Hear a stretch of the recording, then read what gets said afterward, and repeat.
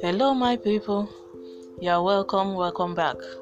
My name is Chisom, and you're welcome to Chiword Opinion. You're welcome to another episode of my podcast. This one promises to be very entertaining and educating as usual. My topic for today is nagging. Nagging.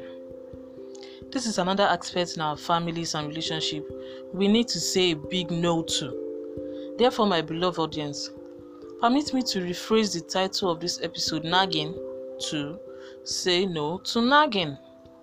What exactly is nagging? Or what does it mean to nag?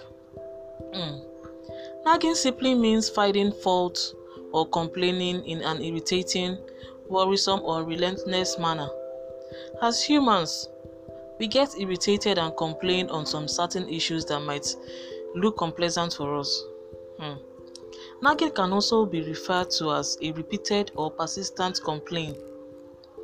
In our different families, in our marriage, in our different relationships, we quarrel and debate on who is right or wrong. That is not bad at all. Sometimes we look for who to put blame on when things have gotten out of hand. That is also understandable.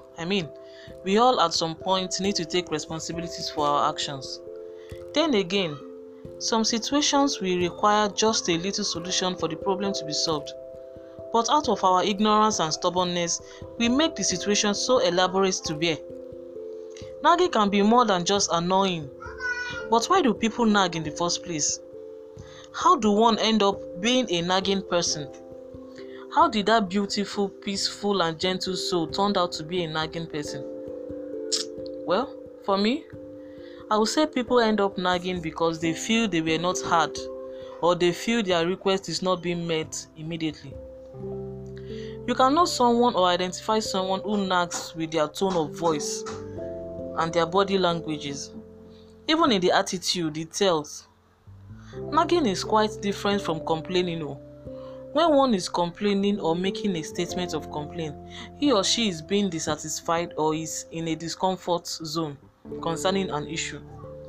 The level at which nagging begins is when the complaint is becoming too aggressive and is being done with some kind of harsh tone and behavior.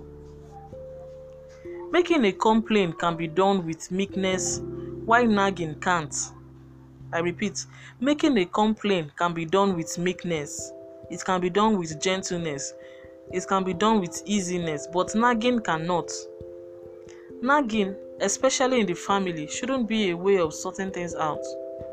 It shouldn't be something we grow to become. Because too much nagging makes the nagger lousy. And too much nagging makes the naggy confused. It puts the naggy in a difficult situation. Being patient sometimes helps.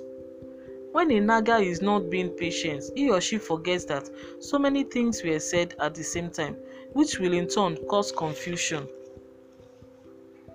Sometimes being too emotional might lead one to becoming what he or she is not. There is no how misunderstanding or conflict will not arise between two people. Even in our families and in our relationship, we quarrel sometimes.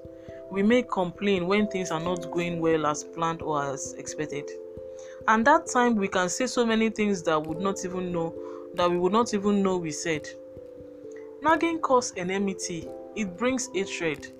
It comes with a whole lot of bad energy. So in summary, my guys, let's say no to nagging because it destroyed that love and unity that once existed. Say no to nagging and let us have a peaceful home. Say no to nagging and let us have a prosperous home. Sort your differences amicably. Make complaint when it's necessary, but do not nag. Too much of nagging causes enmity. Too much of nagging causes hatred. It even brings confusion in the family. So please let us say no to nagging.